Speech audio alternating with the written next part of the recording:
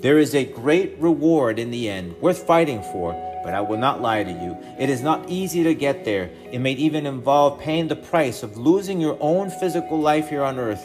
But this temporary and imperfect world is no match for the eternal promised land.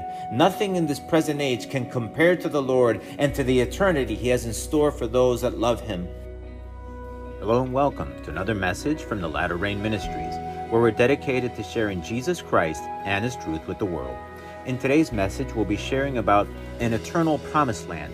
In times past, God had promised to Israel a land of milk and honey, a promised land. And at some point they did arrive, but it was and is an imperfect place. Everything here and now is imperfect and flawed, but Jesus Christ came to give us a hope of a new and eternal promised land, something that is perfect in every way. And God has invited every single person through Jesus Christ, but we must strive to enter into that place, into God's kingdom. Today's message is inspired on the book of Deuteronomy, chapter 31, verses 1 to 8.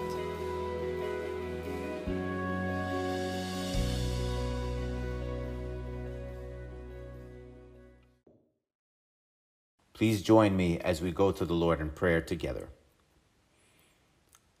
Lord, Heavenly Father, mighty God, creator of heaven and earth, the one who was and is to come. Lord, I praise you and I worship you, O Lord God, for you are worthy to be praised and worthy to be exalted, O Lord, above all things, because you deserve that, because you are who you are. You are the eternal one. Lord God, I praise you and I worship you for your love, for your grace, for your mercy, for the hope that we have through your Son, Jesus Christ. Heavenly Father, please forgive my sins and my wrongs. Heavenly Father, Lord God, please remember us in your mercy and in your grace. Help us, O Lord, Heavenly Father, to be able to understand and to embrace your word, to take it in, Heavenly Father, to know that it is life for us. I give you thanks and I praise you, O God, in Jesus' name. Amen. Today's key passage is from the book of Deuteronomy, chapter 31, verses 1 to 8. This is the word of the Lord. Then Moses went and spoke these words to all Israel, and he said to them, I am 120 years old today. I can no longer go out and come in. Also the Lord has said to me, you shall not cross over this Jordan. The Lord your God himself crosses over before you. He will destroy these nations from before you, and you shall dispossess them. Joshua himself crosses over before you, just as the Lord has said. And the Lord will do to them as he did to Sihon and Og, and the kings of the Amorites and their land, when he destroyed them. The Lord will give them over to you, that you may do to them according to every commandment which I have commanded you. Be strong and of good courage. Do not fear nor be afraid of them. For the Lord your God, he is the one who goes with you. He will not leave you nor forsake you. Then Moses called Joshua and said to him in the sight of all Israel, Be strong and of good courage. For you must go with this people to the land which the Lord has sworn to their fathers to give them, and you shall cause them to inherit it. And the Lord, he is the one who goes before you. He will be with you. He will not leave you nor forsake you. Do not fear nor be dismayed. In today's passage, we read about the original promised land, a land that was going to be given to the people of Israel if they continued on their journey and did as they were told. And this promised land was earthly, and it had good things for them. It was supposed to be a place where they could be established as a nation and be able to grow and multiply. According to the Bible, they did arrive to that promised land, to the land of Canaan, and God gave them what he had promised based on their obedience, on how well they followed his commandments. They unfortunately did not do exactly as they were told, however. They had left some people on the land that would later become thorns to them, like what they're experiencing today. And so they received something good, but not exactly as God had intended to give them, because they were not completely faithful. And if you follow the course of history through the pages of the Bible explains that the people of Israel became evil and sinful over time, and became just as evil as the kingdoms that God had cast out for them, doing abominable things before the Almighty. And it got to the point that God allowed for foreign kingdoms to come and destroy Israel and to take much of the remaining survivors prisoner for many years. God punished the people through the Assyrian and Babylonian kingdoms. However, once the people had repented while living far away from their land and the time was fulfilled, God did bring them back to their land, and he even used foreign kings to rebuild his temple. Some years had passed, and they unfortunately went away from God yet again. And though they experienced the greatest fulfillment of prophecy, the Messiah, Jesus Christ, visiting them, they did not repent and turn as they should have. The Bible says in the book of John the following, "He was in the world, and the world was made through him, and the world did not know him. He came to his own, and his own did not receive him." Rather than embracing the Messiah, God in the flesh, the people of Israel killed him, crucifying the Son of God. And even though this was the plan, nonetheless they became the evil or wicked part of the plan. Because of the hardness of their heart, they became the executioner of the only begotten Son of God. Shortly after the death and resurrection of our Lord in 70 AD, God would again allow for judgment to come upon the land, and Rome came to fully annihilate Jerusalem and destroy the temple of God, just as Jesus had told them. "Not one stone shall be left here upon another, that shall not be thrown down." And as a result of the Roman conquest, the people of Israel were scattered to the four corners of the world, where many reside even until this day. God did bring them back to their land and establish them as a nation yet again, thereby fulfilling one of the greatest and most important prophecies of our time as a sign of the end times. But as we can see today, it is not a place of peace. They are a nation, but since they came back to their land, it has been hardship and tribulation, and it will be like that until God makes all things new. But however, coming back to when Jesus came, and this is what much of Israel missed, that God, through his only begotten Son, Jesus Christ, would offer all mankind a different promised land, an eternal promised land, something very different to this very temporary and imperfect world. Similar to Israel many years ago, as we saw in the beginning, God invited every human being, including the people of Israel, to the inheritance of his kingdom, an eternal promised land. This eternal and everlasting promised land can never be conquered or invaded, and it will never change because God himself reigns over it. Now you may ask, what is his kingdom like? In Revelation chapter 21, verse 1-7, it gives us a glimpse of what this eternal promised land is like, the one that, quite frankly, many even before the coming of Christ had pursued, like Abraham and David and the prophets. It says like this, "Now I saw a new heaven and a new earth. For the first heaven and the first earth had passed away. Also there was no more sea. Then I, John, saw the holy city, New Jerusalem, coming down of heaven from God, prepared as a bride adorned for a husband. And I heard a loud voice from heaven saying, Behold, the tabernacle of God is with men, and he will dwell with them, and they shall be his people. God himself will be with them and be their God. And God will wipe away every tear from their eyes. There shall be no more death, nor sorrow, nor crying. There shall be no more pain, for the former things have passed away. Then he who sat on the throne said, Behold, I make all things new. And he said to me, Write, for these words are true and faithful. And he said to me, It is done. I am the Alpha and the Omega, the beginning and the end.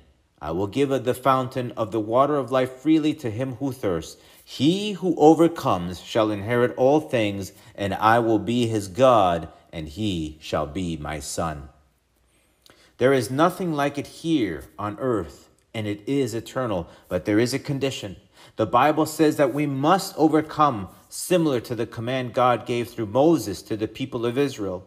And so it is not something that is automatic. The opportunity is there. God has put it within our grasp through the grace to find through Jesus Christ. But it is necessary for us to overcome. Where it says again, He who overcomes shall inherit all things, and I will be his God, and he shall be my son. The Bible talks about overcoming in many places.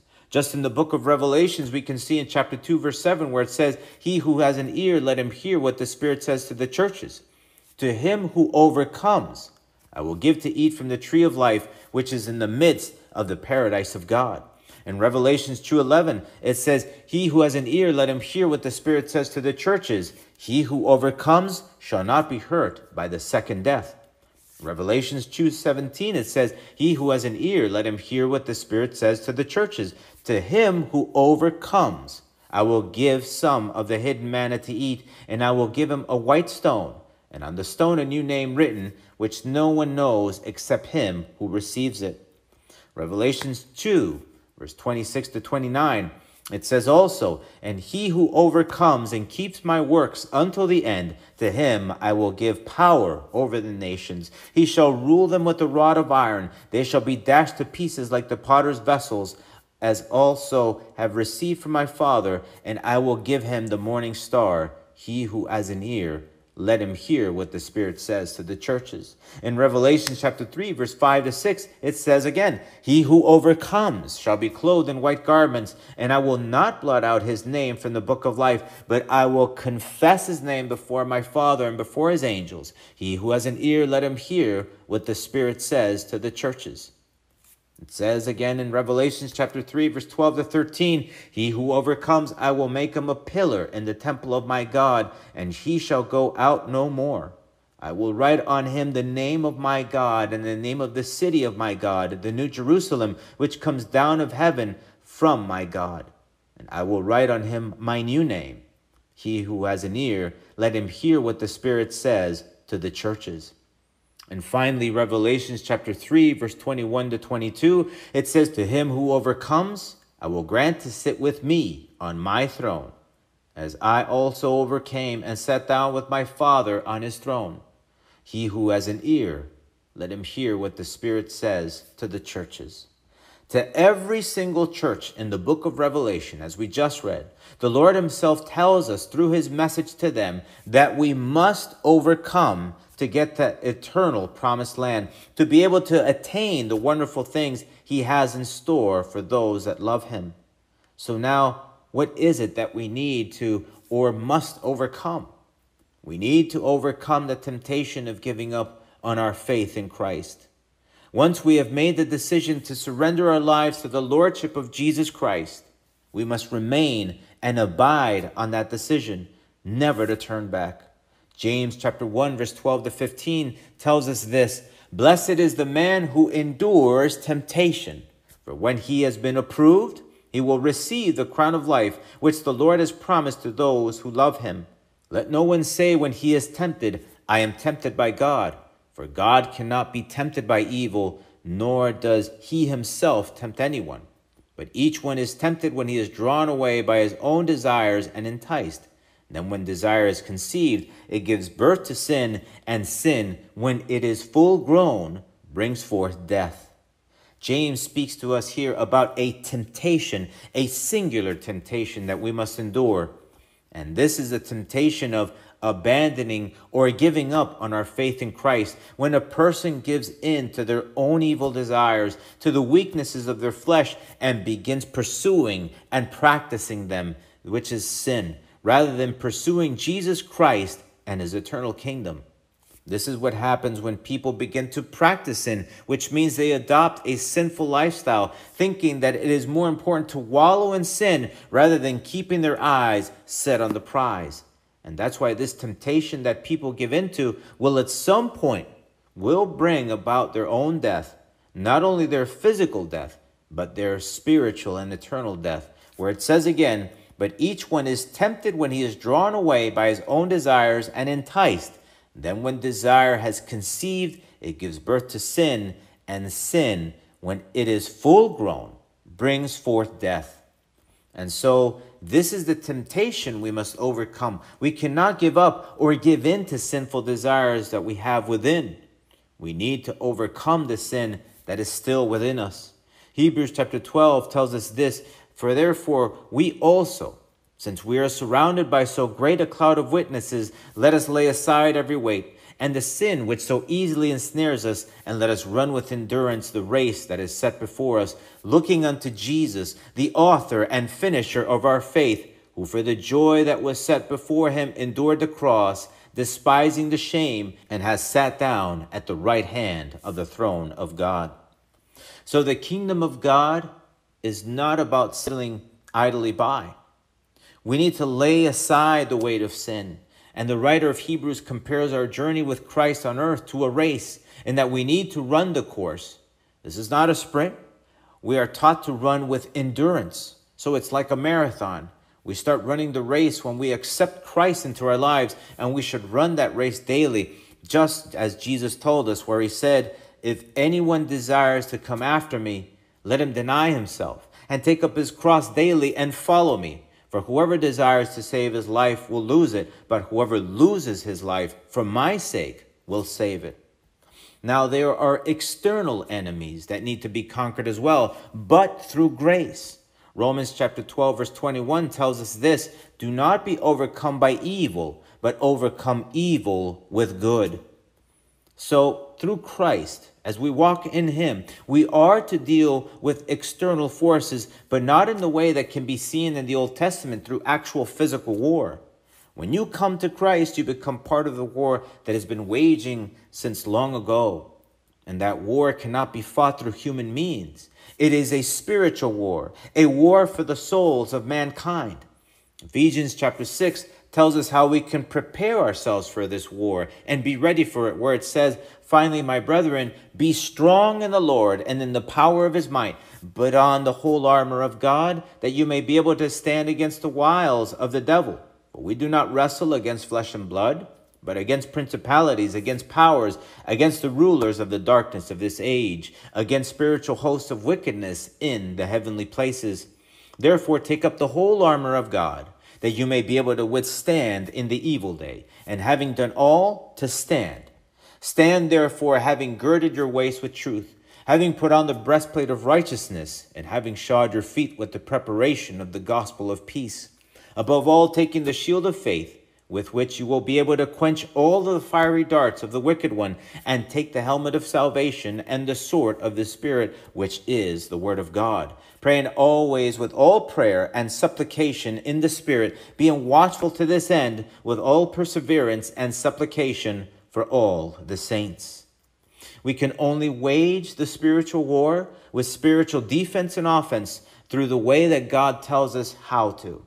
But we need to fight, and in order to gain entrance into that eternal promised land, and in doing so, we need to fight not only for ourselves, but for those that surround us, for our families, our loved ones, our friends, our neighbors, and even for our enemies, because Jesus taught us that we need to love our enemies. Jeremiah chapter 15 also says this, therefore thus says the Lord, if you return, then I will bring you back. You shall stand before me. If you take out the precious from the vial, you shall be as my mouth. Let them return to you, but you must not return to them.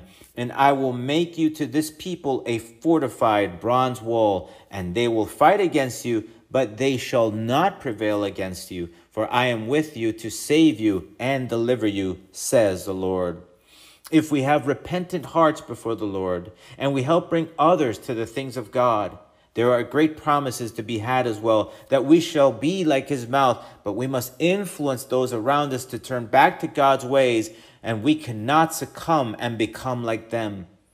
We also read that we will have encounters with them, but that God will make us strong like a fortified bronze wall, and they will not prevail against us. He will save you and deliver you in one way or another. But God's most important promise to us is that he will be with us. He will be with you. Just as he said back in our key passage, the Lord your God himself crosses over before you. He will destroy these nations from before you, and you shall dispose them. Joshua himself crosses over before you, just as the Lord said, and the Lord will do to them as he did to Sihon and Og, the kings of the Amorites, and their land, when he destroyed them. The Lord will give them over to you, that you may do to them according to every commandment which I have commanded you. Now the question we should ask ourselves is, how can you make sure that God stays with you? John chapter 14, verse 21 to 23 gives us this very important insight where it says, "He who has my commandments and keeps them, it is he who loves me, and he who loves me will be loved by my Father, and I will love him and manifest myself to him." Judas, not Iscariot, said to him, "Lord, how is it that you will manifest yourself to us and not to the world?" Jesus answered and said to him, "If anyone loves me, he will keep my word, and my Father will love him, and we will come to him and make our home with him." And so, if we love Jesus, we are to keep his word, his commandments. And what are his commandments? In Mark chapter 12, verse 29 to 31, we can see it. Jesus said this. Jesus answered him, "The first of all the commandments is, Hear, O Israel, the Lord our God, the Lord is one. And you shall love the Lord your God with all your heart, with all your soul, with all your mind, and with all your strength. This is the first commandment. And the second like it is this, you shall love your neighbor as yourself. There is no other commandment greater than these." And in Matthew chapter 16, it also says, "Then Jesus said to his disciples, If anyone desires to come after me, let him deny himself and take up his cross and follow me. For whoever desires to save his life will lose it, but whoever loses his life for my sake will find it. For what profit is to a man if he gains the whole world and loses his own soul? Or what will a man give in exchange for his soul? For the Son of Man will come in glory of his Father and with his angels. Then he will reward each according to his works. There is a great reward in the end, worth fighting for, but I will not lie to you. It is not easy to get there. It may even involve paying the price of losing your own physical life here on earth. But this temporary and imperfect world is no match for the eternal promised land. Nothing in this present age can compare to the Lord and to the eternity he has in store for those that love him. The question is, are you up to the challenge? How much do you really want it? We read before that this eternal promised land consists of a new heaven and a new earth, and that everything that we see today will go away. We also read that in this place, God will wipe away every tear, and that there will be no more death, nor sorrow, nor crying, no more pain. It will be a perfect place where there is perfect and sinless peace, and that God's presence will inhabit this eternal place fully and completely. I don't know about you, but I need and want God's comfort in my life eternally. I would love for God to wipe away all my tears. I would like to live forever. I would like to never have to experience sorrow or crying or pain again. And truth be told, not that my life here is horrible, by the grace of God, but I do look forward to that eternity. I try to live my life in a way that my life decisions are based on the Lord and on his will, so I can do what he wants me to do, so I can gain access through Jesus Christ to that wonderful place. I don't know where you are today, but I know this, that no matter who you are, no matter what you have, I'm very sure you are in a place of imperfection, where there is pain and sorrow, where you do fear what today has for you, and are even more concerned about tomorrow's uncertainty. I would urge you who feel today this pain, this sorrow, this anxiety, and you who may be even facing death, to look to Jesus Christ, to the one that came to this earth to give you life, eternal life, to the one that can change and transform your whole perspective and give you an eternal hope, an eternal comfort, and an eternal security in him. This life will never be perfect, but I guarantee you that if God is with you through Jesus Christ, this life will be much better lived knowing that you are not alone, that God is with you, and that he will help you through Jesus Christ, through the work of the Holy Spirit and the Word of God in your life. Get to that eternal place. We all need this wonderful hope, that the here and now is not all that we have, but that we have an eternity to live for, to fight for, and even to die for, but that God will help us every step of the way as we look to do his will on earth. I can tell you, this eternity that God has for those that love him is truly worth the challenge. It is truly worth the fight. You have everything to gain, literally, and nothing of true value to lose. And so I urge you to look for Jesus while you still can, and to live out his purpose for you today and for the rest of your life, so you can enter into his eternal kingdom in the not so distant future. Let us pray. Lord, Heavenly Father, thank you, O Lord, for your love, for your grace, for your mercy, for the eternal hope that we have, for that eternal promised land. Thank you, Heavenly Father, that we can have this hope. Thank you that you have put it within our grasp through Jesus Christ to be able to have this eternal life. Thank you, Heavenly Father, that you've made a way through Jesus to have our sins forgiven, and so that our souls can live forever, so that your Spirit can live in our hearts and our minds and in everything that we are, Lord God.